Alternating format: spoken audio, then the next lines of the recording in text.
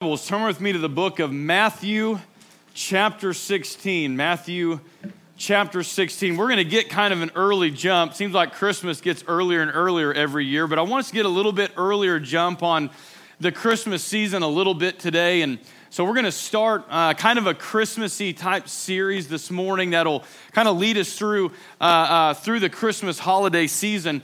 But Matthew chapter 16, that's where we're going to be at this morning. We're going to be jumping around a little bit, but Matthew 16 is where we're going to pull the majority of our text from. And so while you're turning there, let's go ahead and let's bow in a word of prayer, and we'll dive right in this morning. Heavenly Father, we're so grateful to be in your house this morning, to be in this place among God's people. And Lord, we're thankful not only for this church, but Lord, the other congregations spread out throughout our community, Father, that are holding services and proclaiming the name of Jesus. And Lord, we pray this morning that God, you would be with all the pastors and the teachers and the preachers, Lord, that are ministering this morning, Lord, that you would just give us clarity of speech and of mind, Father, to be able to proclaim your word, Lord. And we pray for those that are listening this morning, that, Father, you would just give us ears to hear and hearts to receive, Lord, the word that you have for us. God, it's so incredible that we have the privilege to sing the songs like we've sung this morning, and the countless others that are available to us, the songs, the hymns, the spiritual songs, Lord, that remind us of what you have done. And God, remind us of who you are, Lord, and just your magnificence and glory. And Lord, as we sang that last song this morning, my mind just wandered to the place that you rescued me out of. Lord, that there was no shadow you wouldn't light up, no a wall you wouldn't break down, no mountain you wouldn't climb, Lord, that you were willing to come for me, that even while I was still an enemy, God, you pursued me. And Father, I'm thankful for that this morning. And Lord, we know today that, Lord, your pursuit even continues for those that may today appear enemies of yours. That, Father, your never-ending, unstopping, unchanging, always and forever love just pursues, God, because you wish that none would perish, but all would come to repentance. God, I'm thankful for that gospel call that anyone who calls upon your name can be saved. And Lord, I pray this morning as we have gathered here together, Lord, and we're getting a little bit of a head start to celebrate you coming to this earth, of God becoming flesh. That God, you would help us to have a firm grasp on our faith and what it is exactly we believe and why we believe it. And Father, I pray if there's anyone here this morning that maybe their faith is not yet their own, that God, maybe they can't look back on a time or a season where they surrendered to you, and that they know for certain this morning that you are their Lord and Savior. That God, today might be that day that they can know that, and they can walk out of here confident, knowing that they are a child of God. Father, we thank you for our time here together this morning. God, we ask that you would bless it in everything that is said and everything that is done. For it's in Christ's name we ask it all. And God's people said, amen. As we kind of start this morning, I want to begin with this. We're going to look at a story where there's this popular teacher. And in fact, this teacher is so popular that the venues that he would speak in could not even hold the multitudes that were coming to hear what he had to say. In fact, on the story that's going to kind of launch us in this morning, this teacher's inside the room of this house.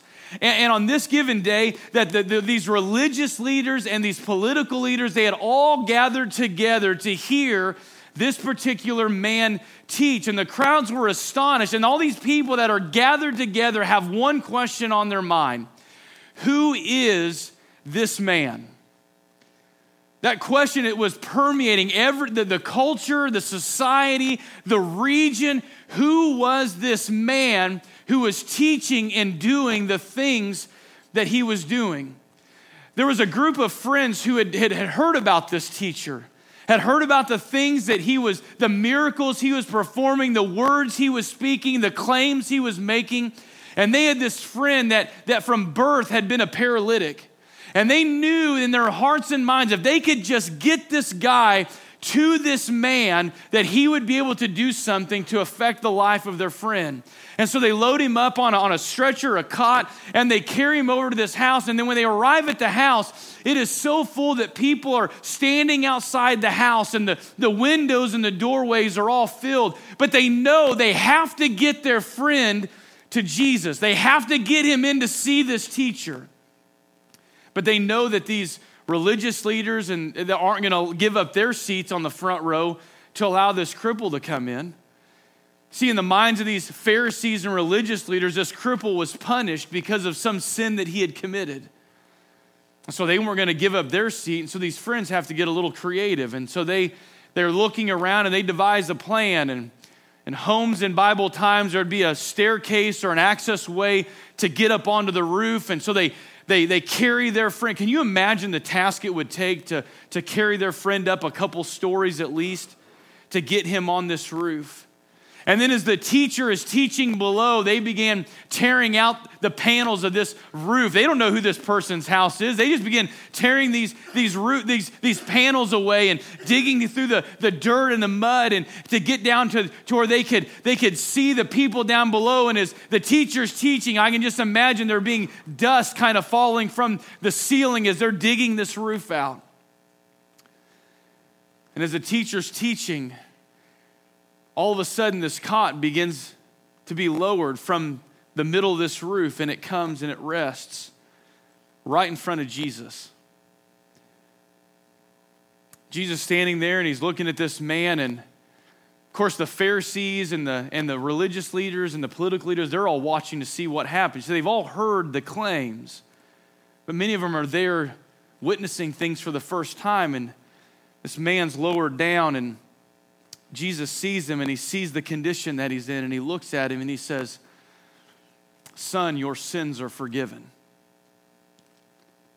Now the Pharisees, being the Pharisees and having to have a judgmental, critical attitude about everything, they look at him and they ask the question, they say, "Who is this man?" And they say something about who does he think he is, about being able to forgive sins. Only God can forgive sins. And they go on. And Jesus, here's this, this might be the most incredible thing. Jesus, perceiving their thoughts, turns to them and say, what is easier? To say to a man, or something along that, to say to a man, "Your sins are forgiven," or to say, "Take up your mat and walk"? And he says, just so you'll know,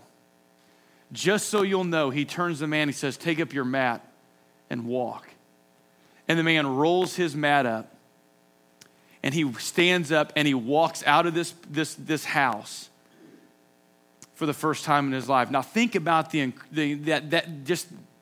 imagery of that. Here is this guy, lame, gets lowered down, and Jesus says, first, "Your sins are forgiven," and then just to prove his power, he says, "Take up your mat and walk." And in this crowd of people, this young man stands up and he walks out. And everybody's left asking this question, who is this man? Then later on, and it may have been a few months later, but later on, we find Jesus invited to this dinner at another religious leader's house. And in Bible times, it was customary that he would invite guests into their houses. And then if you were an uninvited guest, you could stand around the outside of the dining room or the wherever they were eating, and you could listen in on conversations. But you were under no circumstances to ever interrupt. You were an uninvited guest, and you were to just stay on the periphery. But during this particular meal, on this particular day, there was a particular young woman who was in attendance that day. And as the conversation's going and as courses are being served, overcome with emotion, she makes her way from the edge of the table or the edge of the room to the table right where Jesus is sitting. And she drops to her knees at Jesus' feet, and tears begin to flow from her eyes. And as they fall on Jesus' feet, and she begins to wash his feet with her tears, and she begins to dry his feet with her hair. And then she pulls out of her pocket this ointment, this oil, in this jar. And it was very costly to her. In fact, it was probably the most expensive possession that she owned.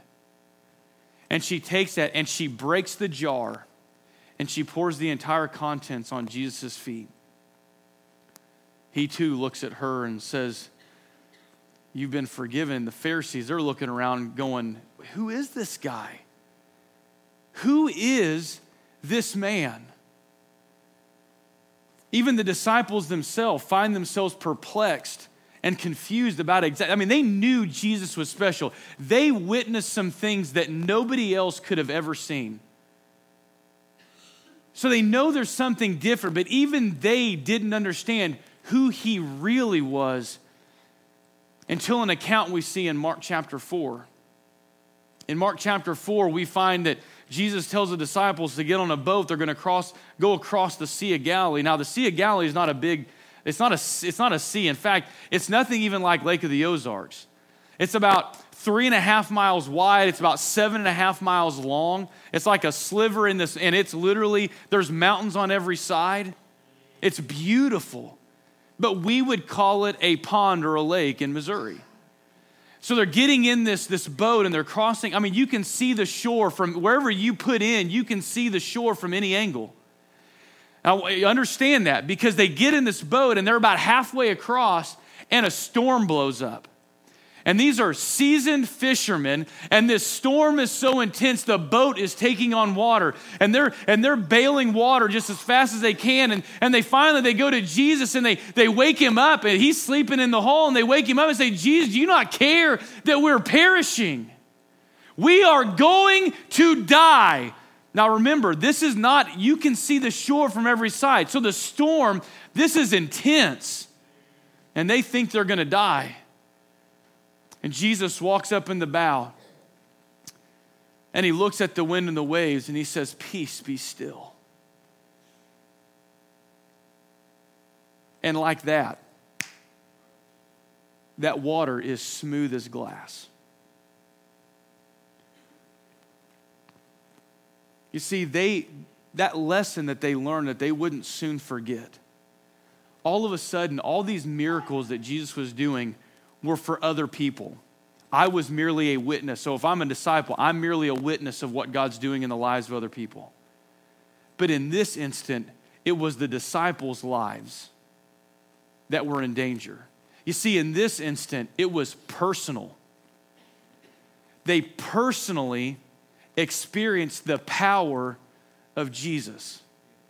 Now, you may be sitting here this morning and maybe you don't have that relationship with Christ. But let me tell you something. If you talk to a person who has been saved, genuinely been saved, you may not completely understand. But the person who has personally experienced the power of Jesus, you'll never change their mind. You won't do it. There is something about personally experiencing the Lord Jesus. And even the disciples, after this miraculous event happens, even the disciples are asking, "Who is this guy? Who is this?" Like they're not fully comprehending the significance of who Jesus was. Later on, we find that Jesus goes back to his hometown of Nazareth. Of course, they've all heard the rumors. They know exactly what's going on. But their problem is they could think back to when Jesus was a little guy. We can remember Jesus when he was running around Mary's skirt. We can remember Jesus when he was just a young kid bashing his thumb with the hammers and the nails in Joseph's carpentry shop. We remember him then. But as Jesus arrives and all of a sudden they begin to realize that all the rumors are true. His works are genuine. And they're asking themselves, "Who is this? We thought we knew him, but now we're seeing something completely different." You see, what they were learning was that Jesus was no ordinary man. You see, people today, just like people then, still react to Jesus in the same way. They discount or they write off his miracles, or they accept the miracles, but they attribute them to something evil or magic or something else entirely. Or they accept the miracles, but they reject the one who brought them. This would often be the people that don't want to hear anything about having a saving relationship with Jesus, But as soon as something bad happens, they want people to pray and pray and pray. Or they just recognize that Jesus was a very special man. But this same question comes back to us today. Who is this guy? Who is this man that we read about, that we study about, that we preach on every Sunday, that on Wednesday we study on Sunday school classes? Who is this man, Jesus? And what do we do with him? What is the proper response to what Jesus has done and the claims that he has made? What do we do with them? You see, Jesus does not leave us any room for any sort of middle ground.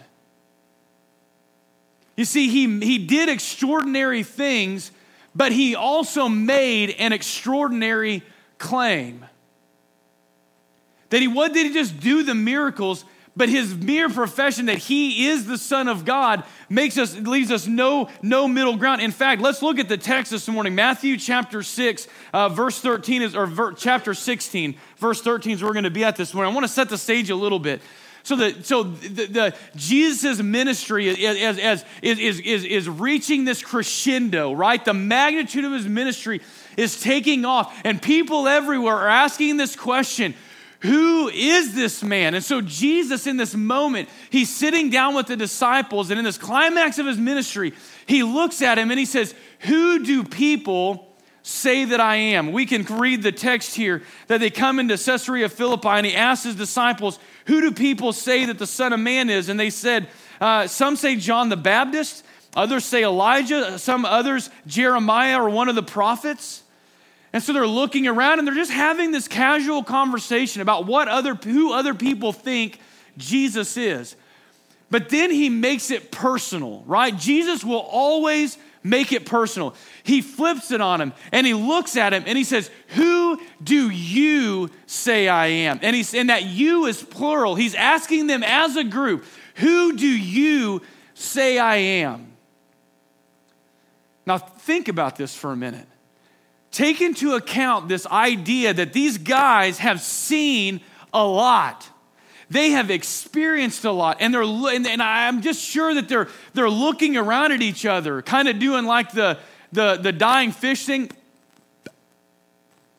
They want to say something, but they're not really sure what we would call the Sunday school answers. What is the right answer to this? Until finally, there's one in the midst of them that's brave enough, Peter, and look what he says in verse 14 or verse 16. He says, Simon Peter replied, "You are the Christ, the Son of the living God."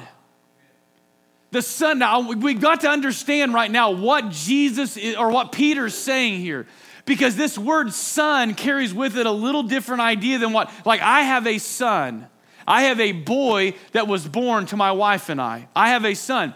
But in Bible times, this word son carried a much deeper, much weightier meaning. You see, the word son in Bible times meant that you shared all of the Father's qualities, and then you inherited the Father's privileges and his power. So when you said you were a son of somebody, it carried the power, the prestige, the privilege, the qualities, everything about it. And who did Peter say? You are the Son of the living God, the God that Jews have been worshiping for hundreds and thousands of years, the God that lived, the Creator God. You are the Son of the living God. And Jesus doesn't correct him. In fact, he praises him. If you keep reading here, Jesus answers him in verse 17. He says, "Blessed are you, Simon Bar-Jonah, for flesh and blood has not revealed this to you, but my Father who is in heaven." That this was a spiritual truth that God had revealed to Peter. And now through his word reveals it to all of us that this is not an ordinary man, and that Jesus does not leave us any middle ground. And what we find today is that oftentimes we try to take this intellectually balanced approach. That we concede that Jesus in fact walked this earth. We will concede that he is a moral, or he is a historical figure that lived as surely as you and I live. That we will agree that he was a great moral teacher. But then we come to a dilemma. C.S. Lewis made the dilemma famous when he says this. He says something along the lines of this. He said, we cannot say that Jesus was a great moral teacher knowing the claims that he made. A great moral teacher does not make the claims that Jesus made, specifically that he is the Son of God. So to abbreviate the dilemma, he says he's either a liar, he's a lunatic, or he's Lord. Like it's those things. And then he goes on and he says this: either a man was and is the Son of God, or else a madman or something worse. You can shut him up as a fool, you can spit at him and kill him as a demon, or you can fall at his feet and call him Lord and God.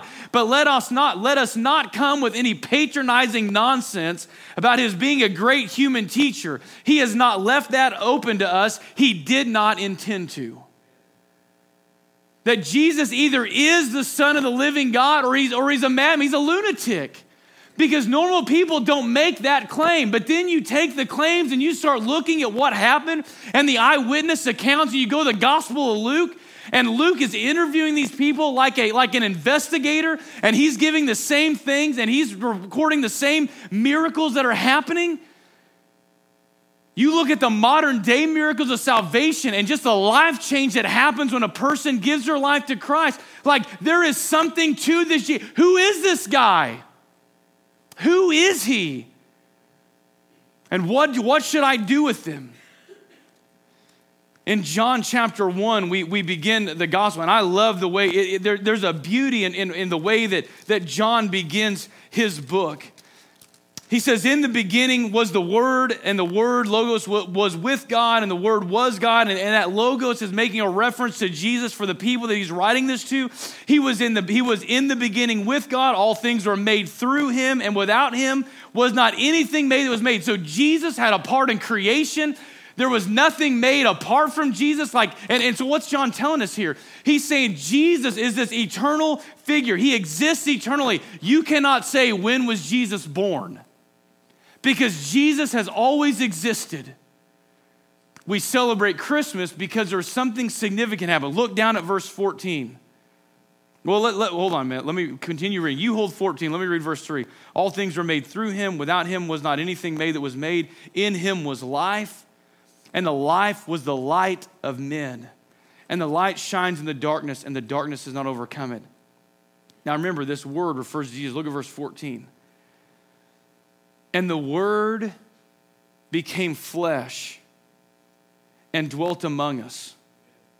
And we have seen his glory, glory of the only Son from the Father, full of grace and truth.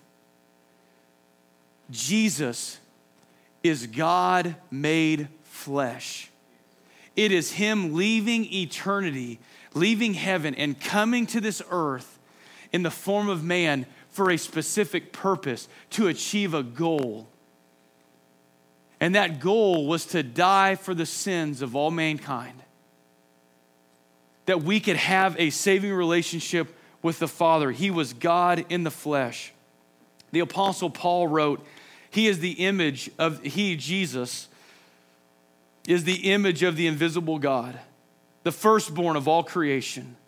For by him all things were created in heaven and on earth, visible and invisible, whether thrones or dominions or rulers or authorities, all things were created through him and for him. And he is before all things, and in him all things hold together. And then he went on to write, for in him, Jesus, the whole fullness of deity dwells bodily. That means all of God existed in human flesh in the form of Jesus. Before Jesus became a man, he was the word by which the utterance, let there be light, resulted in the existence of light. He created the world long before entering it as a baby in a stable in the town of Bethlehem. But who is this man? He is Jesus of Nazareth.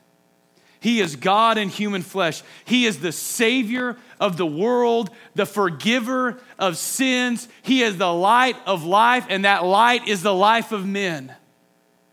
That is who he is.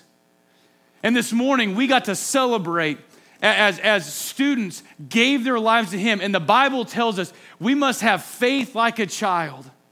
And it doesn't mean that we know everything. It doesn't mean that we understand everything. but it is a simple faith that we believe that Jesus is who he says he is. Blessed are you, Simon Bar-Jonah. Blessed are you, Peter. And you know what? For us this morning, the same thing needs to happen in our life that happened in the life of Peter in that moment when Jesus said, "Who do you guys say that I am?"